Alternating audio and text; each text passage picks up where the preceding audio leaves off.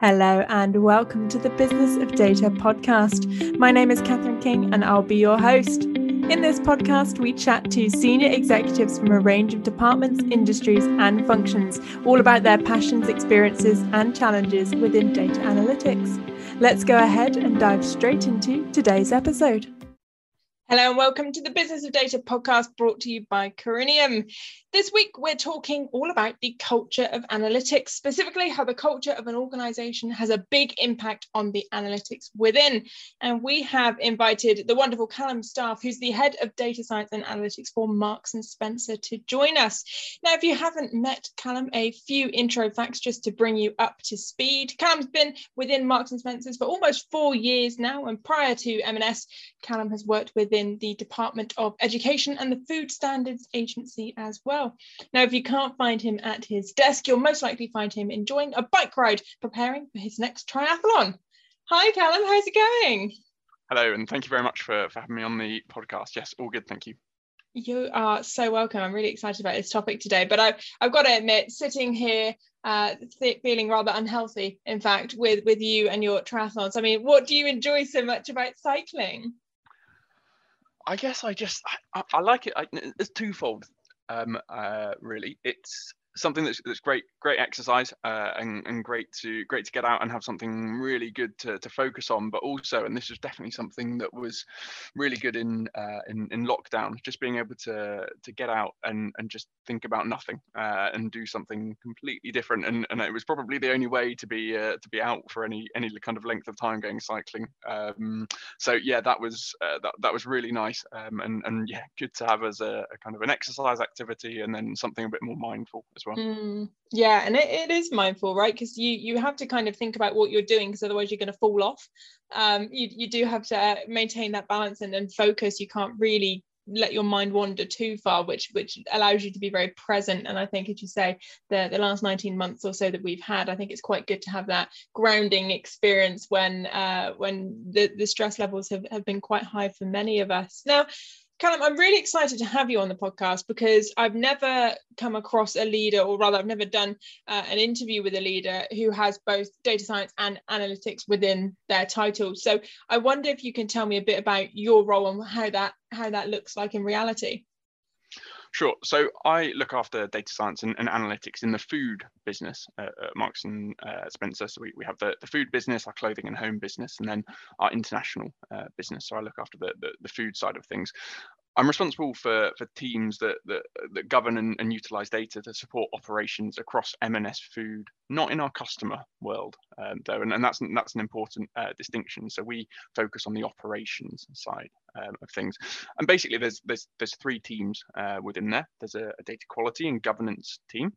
There's a data science team doing both our commercial analysis, exploratory work, and then working on the technology and models that go with that to deploy those. And there's a reporting team working on our BI and dashboard capability. And combining the teams is something that's really important for me because it has notable benefits. Ultimately, they are distinct areas, but they overlap as well in their skills, and that coordination is something that we're really pushing towards across a number of products. Part of our strategy for the long-term engagement of teams is first of all going in and finding out what data needs to be used, and then making sure it's of a good enough state, and then going in secondly and working out what reporting needs to be done. So we're taking these teams on a journey, and this happens over multiple years, and then once we have got them into a state where we're building on reports frequently, we can then look at what we do in data science and some of those more advanced analytics. And that worked really well as a way of engaging our supply chain team, and we're looking at how we do that in other areas as well. You predicted my next question, because as soon as you were saying about the journey there, Callum, instantly I wanted to say, okay, tell me about the length of time, because we talk about so many projects on the podcast, and I think it's always good to root that in reality of how long that's going to take, and you mentioned there a few years. So I mean, that's kind of the macro. Are you able to give us a bit of flavour for some of the things that you are working on within M&S within that? So when I say everywhere across M&S food, that's not a facetious answer at all. Why everywhere, I guess, is the point, because there's a hell of a lot that we could be getting on with. My observation is that the retail industry has traditionally been incredibly fragmented, and you had a peer of mine from John Lewis on the podcast recently, and she observed the same. I think the phrase she used that was quite good was data immaturity, and so kind of, to speak in a bit more formal mathematical terms, you get lots of local optimization, or traditionally had that, and that's something that we're really trying to drive against, and that's what we're working towards as a team, to get this global optimization, be that optimizing for value, profit, customer loyalty, and that's what we're working towards. So the projects that we work on, although we do have to pick kind of the dots to focus on, we're building towards that long-term vision, and that's something that's really emanated out of the data science team, driving that global optimization, as we call it. But that's all quite high level. In terms of the major dots that we are looking at the moment, supply chain is a big one, and I think is a big one for data and analytics in any retail firm. So demand forecasting, optimizing inventory levels. Another big area is what we call space and range. So which product should I put in a store to best serve the customers of that store, and how much space should I give different products depending on the demand for them. And another area for us, which is very relevant at the moment, and is a key value for us as a business, is around nutrition and sustainability, and the choices that come with that. So providing visibility on those areas to our teams is something that's really important. It's an area that we haven't traditionally supported as much as our supply chain. So we're on that journey that I was just talking about at the moment. We're doing some work to automate a report that has to be sent out quarterly, that normally takes a week to put together manually. We're working on a dashboard that can do it in 2 minutes. So Wow. it's all part of that journey, and that's the third of the big areas that we're focusing on. Yeah, and I mean, it just speaks to the breadth and depth of where data and analytics can end up, right? And I think you provide a really good user case for this, in the fact that you have the supply chain, which makes sense to us all, I think. But then, as you say, that wider thinking, and we know as a population, everyone is, or at least we're being encouraged, most people are trying to be more sustainable in their choices. People are looking at the back of packages, where are things coming from, what decisions they're making. We've had previous people, guests on the podcast, talk about the environmental side to it, and it just shows that data analytics can filter into all of these various areas, and I think that goes hand in hand with more organizations and more leaders now being more data driven, that they're actually saying, hey, can you guys come over and help this new business challenge? And I think, yeah, like I say, you provide a really good user case for exactly that. Oh my goodness, changing from a week of manual work to a 2-minute dashboard, I mean, that is the absolute dream. Now, with all of that, that's quite a rosy picture you have painted, but I'm sure there are a few big challenges that you're also working through. I wonder if you could speak to those a little bit. Yeah, so culture is the easy one, and it's the topic of what we're talking about here.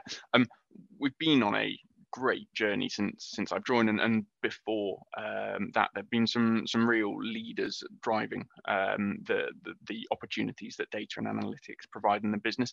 But it's an evolution, as it is in all companies, and it's really good to be kind of supporting the transformation that M&S is going through. But it's just that it's a transformation. So I think identifying those opportunities and working with people and building things up slowly, and hopefully it snowballs, is definitely a way that we're going about it. But that's all part of a journey.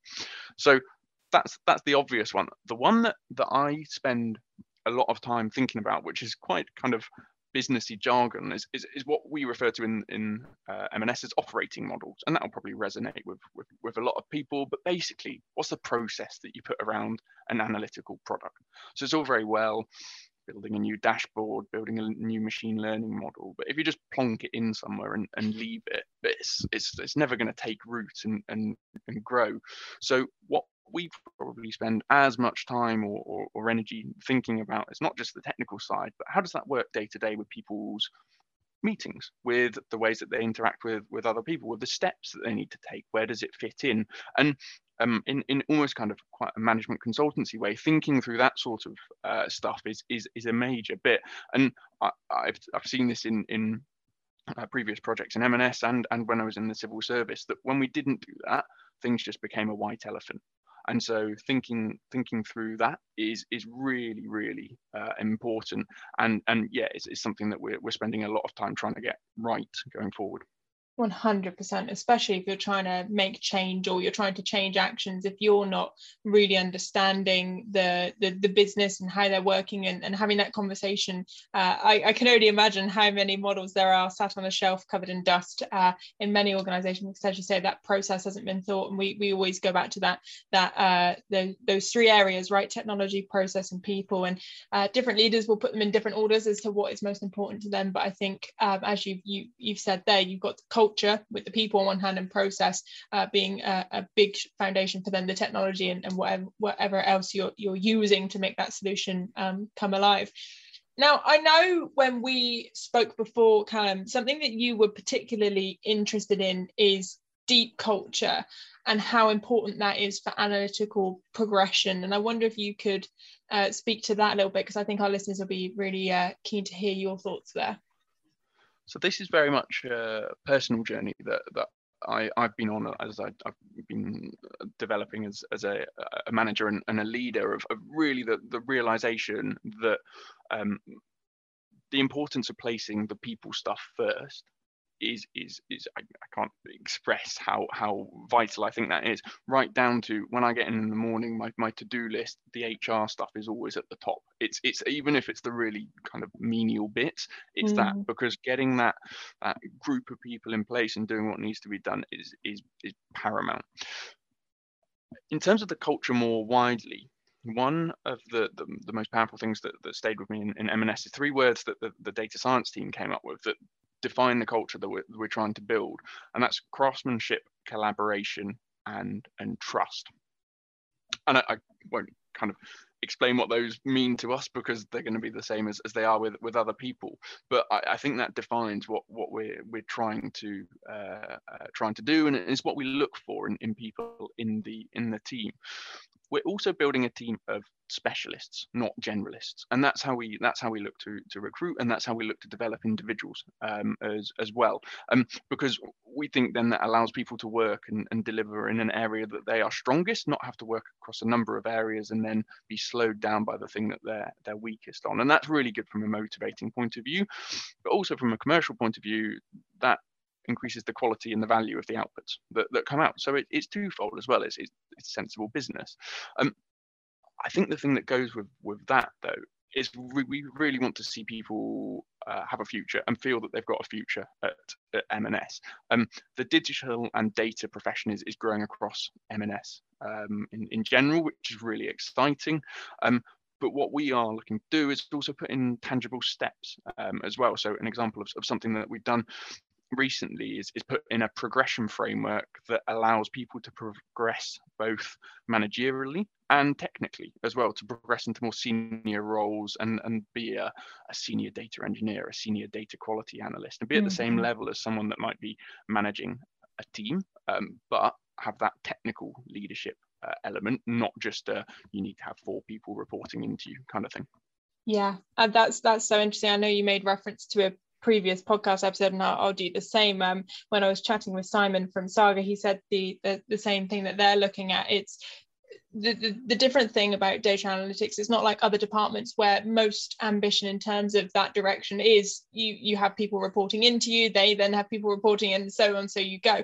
But actually that's not necessarily the route that everyone within data analytics wants to go down, and they want to kind of get better at their craft and, as you say, be a manager in their field rather than direct reports, which is interesting. And I think it makes for an interesting conversation with HR, because you're potentially doing something a bit different to how other departments work. But certainly a very clear theme that I am hearing from so many leaders like yourself at the moment is really creating a crystal clear picture of future, so that people don't have the chance to look elsewhere because they're so focused on their own journey, because they're happy, they're living their passions. And it's interesting to me actually that you say that you're looking for specialists rather than generalists. And it means, I'm guessing, this educated guess, that they're going to be operating in their passion area far more, because it's the thing they've chosen, the thing that they're really good at and want to do, as opposed to, like you say, being generous and having to do that, one day a week or however long it turns out to be in resources, where they're doing things that they can do but they may be not living for. Is that fair to say? Yeah, that's precisely that, because if we can get people in those areas that really kind of make them get up in the morning, it's beneficial for everyone. Yeah, 100%. And I think, as I say, in the kind of macro context, COVID and all of that has brought about an awakening, I think, for so many people, not just in the remote sense and kind of, do you want to work in office or don't you, but also, I want to be doing the things that make me happy, because I've really been called into question with work, because everything, for everyone was turbulent. It was the great equalizer in many ways in that sense. So I'm always keen in the podcast, Callum, as you know, from clearly listening to previous episodes, I always like to pick up pieces of advice so that we have some practical learnings for our listeners as well. And I mean, do you have any top tips as a leader for growing a positive culture, as you say, from the management perspective as well, things that you think could be, put into practice after this episode? So one thing that I've always taken the position of is assuming that there's more that I can do to take people on a journey, and it is definitely 6 of one, half a dozen of the other. But I think if you adopt that approach of kind of constantly challenging yourself as to what am I doing or what am I not doing to bring people on a journey to bridge that divide, that really helps, and particularly where there is such a requirement for a new area like data and analytics teams to see things from a traditional business person's point of view. That's really important to show that empathy. And then one of the things that's often flowed from that, where I question myself, is, am I starting small enough? Have I taken that baby step? Have I tried to clean up an entire database, whereas really I should just be picking one field in that database and saying to, I don't know, and send to a team, okay, let's go and sort out your product dimensions data before we try and sort out every attribute in the product list, and then building up that way. So I think that's probably as kind of granular as you can get with that, but challenging yourself there. And then the other bit, which is unsurprising given what my working day looks like, is prioritizing the people stuff, because I just think if you can get that good culture, then the cohesiveness and the center of excellence that comes from that is just so powerful. So yeah, spending that time, and probably I from personal experience, I felt like I was dedicating too much time, and I know that sounds bizarre, too much time to people stuff, but there's projects to run as stuff, but it's paid off so quickly, I think, and that's been really motivating for me as well. Yeah, and I think my takeaway from just the conversation we've had so far is that clearly this stuff doesn't happen by accident, that you've really put meaningful value into the actions you've taken. As you said, even thinking to the point, oh gosh, am I putting too much work into this? But that is the results you've seen. And I think some organizations who perhaps aren't as far ahead as you clearly are, is because they're perhaps not working as hard in the direction of engaging everyone of that kind of future focused, talent focused approach. And I think that's kind of setting you apart. But I'd like to turn our conversation a little bit to kind of almost the practical sides of an analytics culture, and kind of dig a bit deeper into what you've been going through at the moment. And obviously I mentioned it earlier, it's hard not to, but I'd be keen to know, especially with the use case of supply chains and everything you work on day in, day out, what impact COVID has had on your role within analytics and kind of the impact you've seen firsthand. So at the start of COVID, we made a decision to pretty much drop everything in terms of long-term project stuff and play more of a trading role and supporting supply chain teams in particular with analysis and moving quickly and getting stuff that allowed us them to work as well as they could in the environment. And that was a real step change for I think our relationship, particularly from a data science point of view, in demonstrating the sort of support that could be provided. One of the long-term aspirations that I have is that we, as a data and analytics team, embed further in the key functions in M&S. So that's more in the way that a bank would work, where their quantitative researchers and their technology teams are embedded within a financial product. So you have the teams that support, I don't know, foreign exchange or something like that, and they're a group together. And I think that's really good. Having the kind of the quants and the tech teams alongside the salespeople and traders seems like a really good way of working. So COVID showed that to me, but hopefully I think showed it to other areas of the business as well, and that's part of the transformation that we're going on. We're not finished there at all, but yeah, really quite a good start of an evolution, I think. Yeah, and it seems to be that obviously you mentioned there you're on this journey to move towards that, because I know many other leaders were leaned on heavily. They were really leaned on suddenly in COVID, and now they need to kind of take a step back because the demands for reporting is still there, but actually, they're spending so much time reporting on figures and stuff that they're not able to do anything else, and they're kind of having to pull back. But it sounds like you're happy to kind of lean on in further and actually really commit to this even further going forward. Is that fair? Yeah, definitely. There's a really good example of something we've got at the moment. There's some legislation coming in next year that focuses on high fat, salt and sugar products, and that's going to change how they can be promoted and where they can be put in stores. And our data quality team's been involved in those conversations in the business from the start.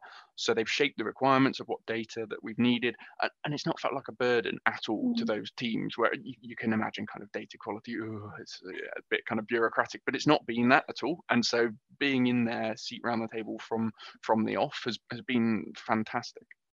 Yeah, because I could only imagine the stress if they were brought in the year's time afterwards and said, right, guys, get to work. And then suddenly you've got all that to do, as you say, the seat at the table right at the start, that collaboration, part of that wider culture as well, of having that healthy collaboration, a really big part of that as well. Now, something else that kind of plays into the context of COVID and everything else that's going on is being able to really ensure your work is impactful and measurable. And I think sometimes that's harder than others. Sometimes it is.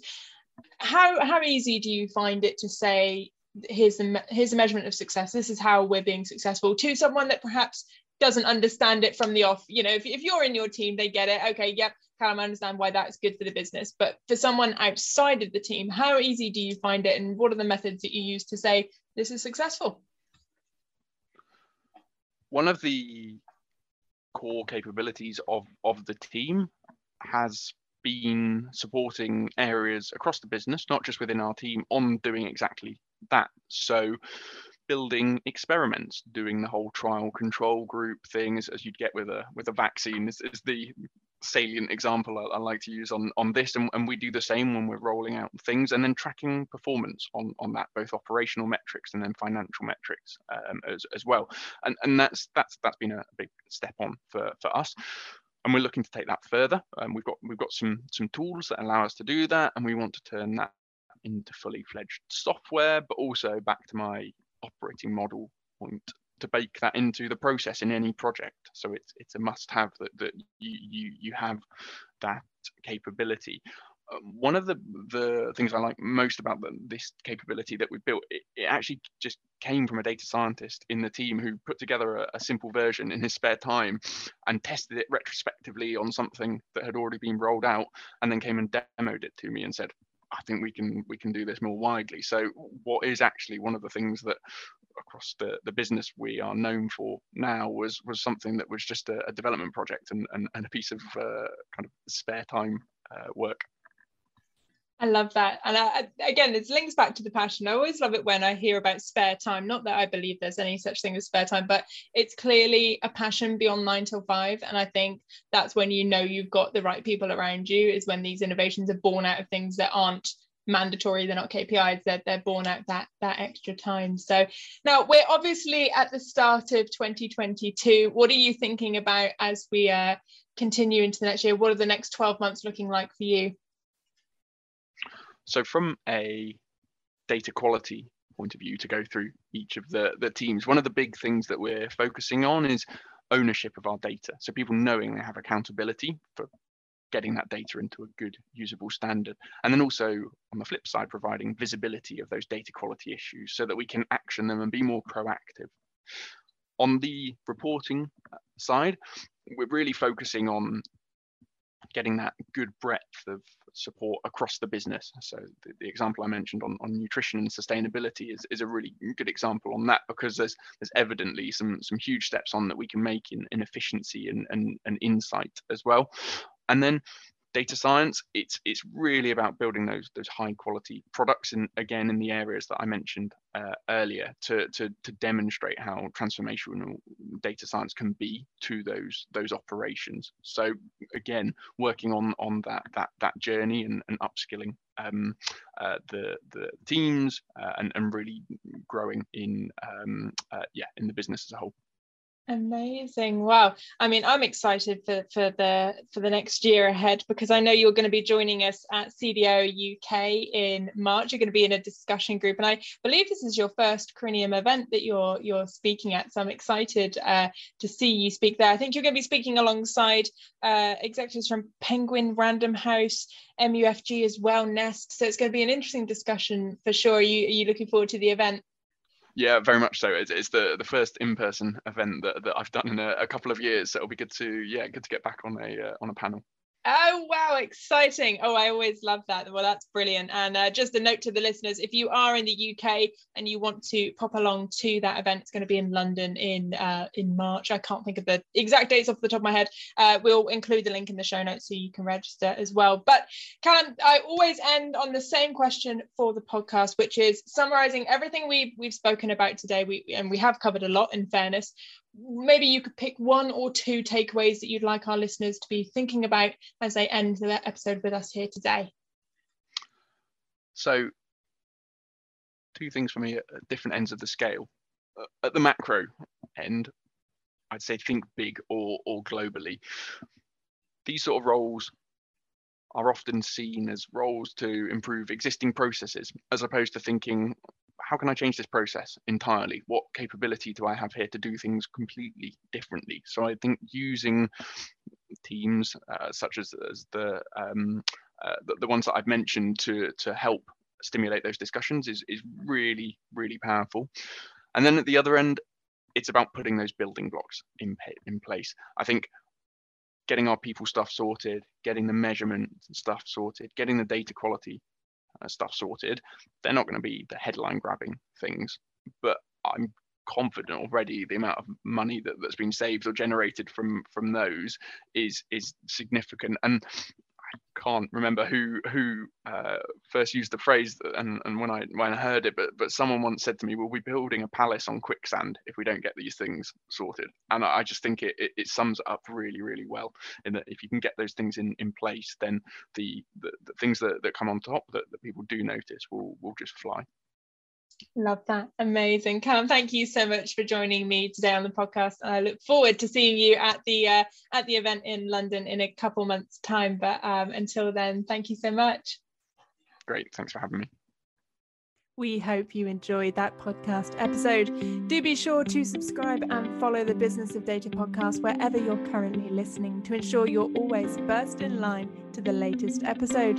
We'd also appreciate your review as well. So if you are listening on Apple Podcasts, please consider leaving us a review. And as always, find us on socials as well as heading over to the Business of Data platform for more forms of great content, including articles, blogs, and video. Until next time, stay safe, stay well, and we'll see you real soon.